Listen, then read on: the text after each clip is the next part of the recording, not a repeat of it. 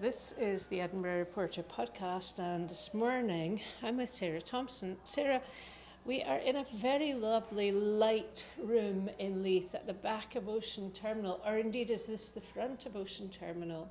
Perhaps it is, because we're looking right out over Britannia, and you ran something called the Leith Collective, which I think is a name people know, but they possibly don't really know what it is. So I'm going to ask you first, what's Leith Collective? Well, the Leith Collective started off very small. Only a few makers and artists were involved in the collective, and it grew very quickly. And the need for something more sustainable in retail came to light as we started to grow. So it's now grown arms and legs. We have now currently over 155 makers. We've got two shops. We've got one in Ocean Terminal, we've got one in St Enoch's. The one in Leith is our biggest store, it's our flagship store. Basically, we have evolved into something that's kind of changed retail, which is brilliant. People come in and they love the idea that they're shopping, they're getting something nice, and it's morally nice at the same time, so it makes you feel good.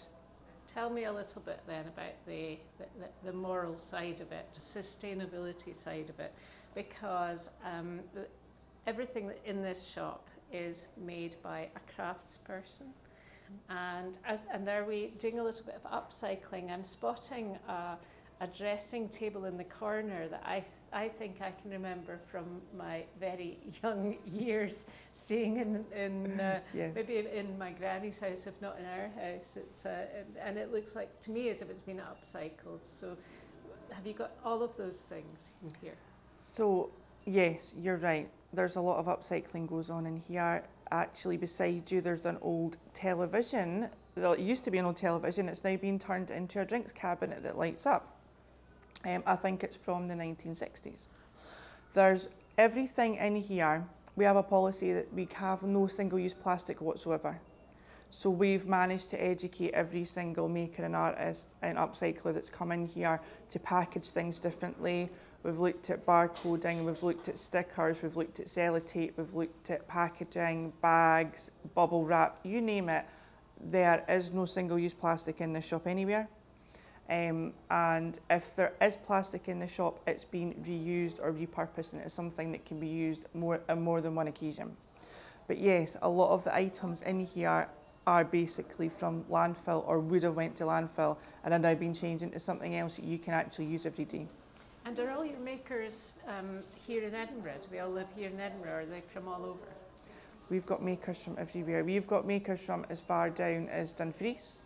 We've got makers from way up north. We've got makers that post us stock. We've got makers that can come in, which brings me to, in the shop, pretty much every day you will meet a maker in the shop, because we run a scheme where you can come and work, you can lessen your commission to sell your stock, and you can work in the shop.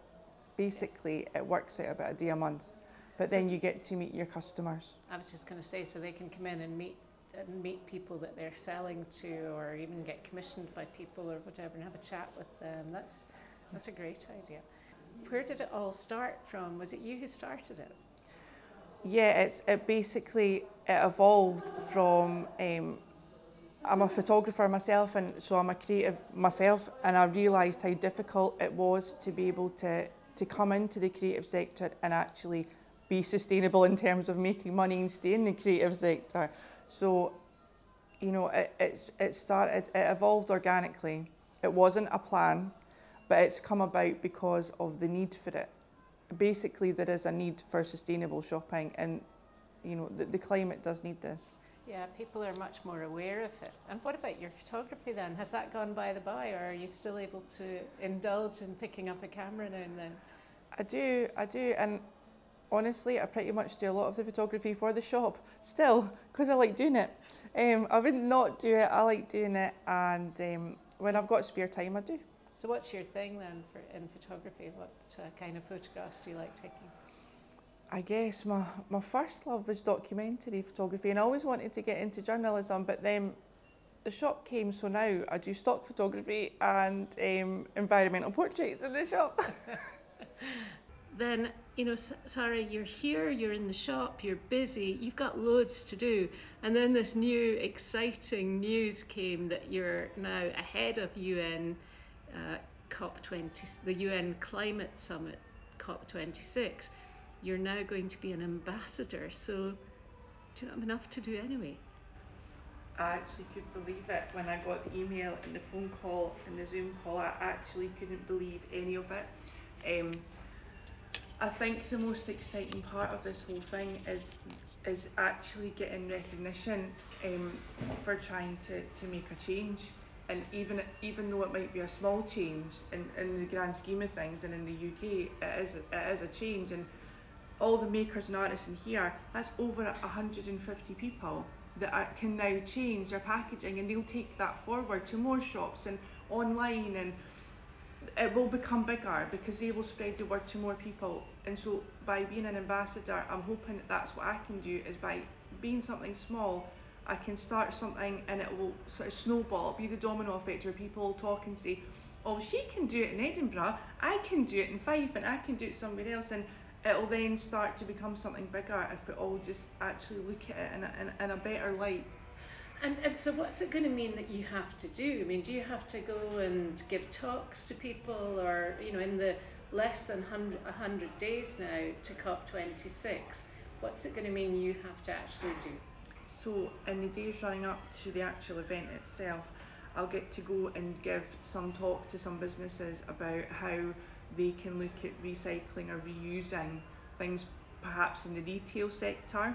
So I know that, for example, in St Enoch's, I'm going to go and talk to the tenants along with Glasgow City Chamber, and we're going to look at a way that we can evolve a group with all the tenants in St Enoch's, where, say, if one store is throwing a stand out, they can put an alert out to all the other shops in the centre and say, we're throwing this out, can anybody reuse it?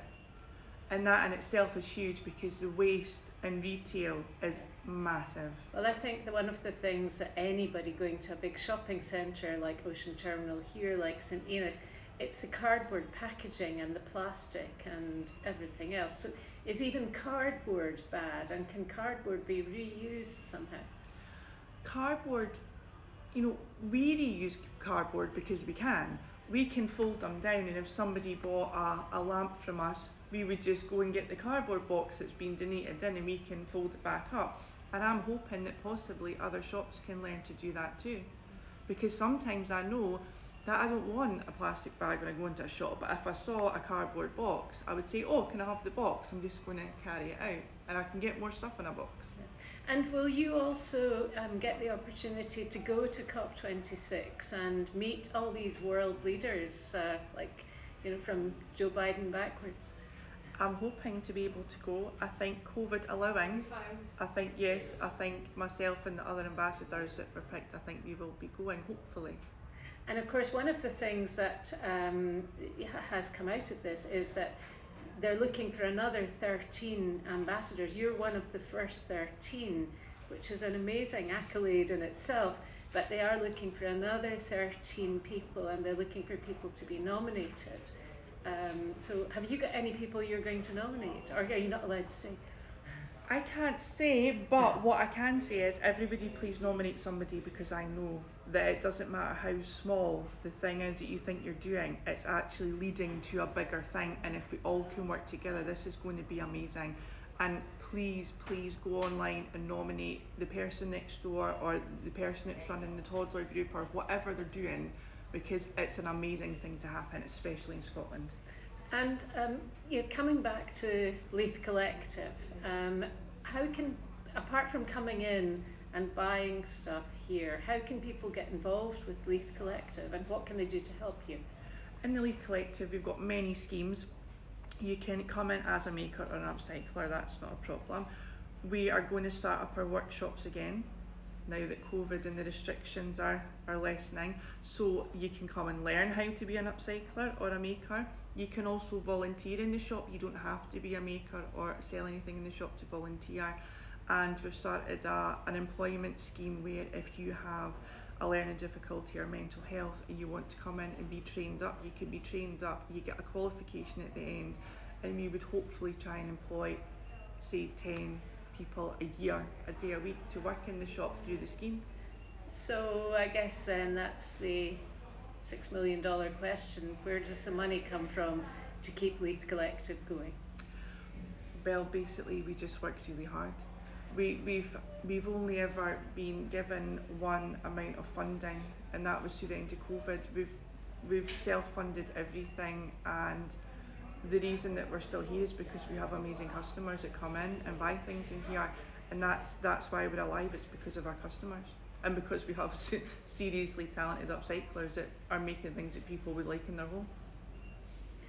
What's your one message to people thinking about COP26 and thinking about maybe people's own lives? What's the one thing they could do that would help ahead of, well, in these days of climate emergency? I think the one thing that everybody can do is just be more mindful of when they go to the shop. Do I need to buy this? Does it need to be in a package? Do I need that bag? Can I use a cardboard box? These things are really, really simple. Easily changed. Great. Sara Thomson, thank you so much for being our guest today.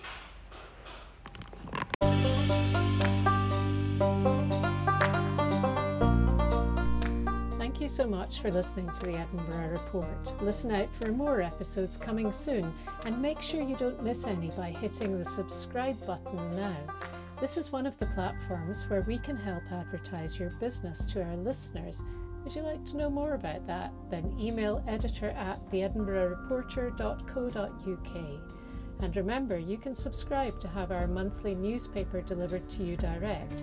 Sign up today on our website, www.theedinburghreporter.co.uk.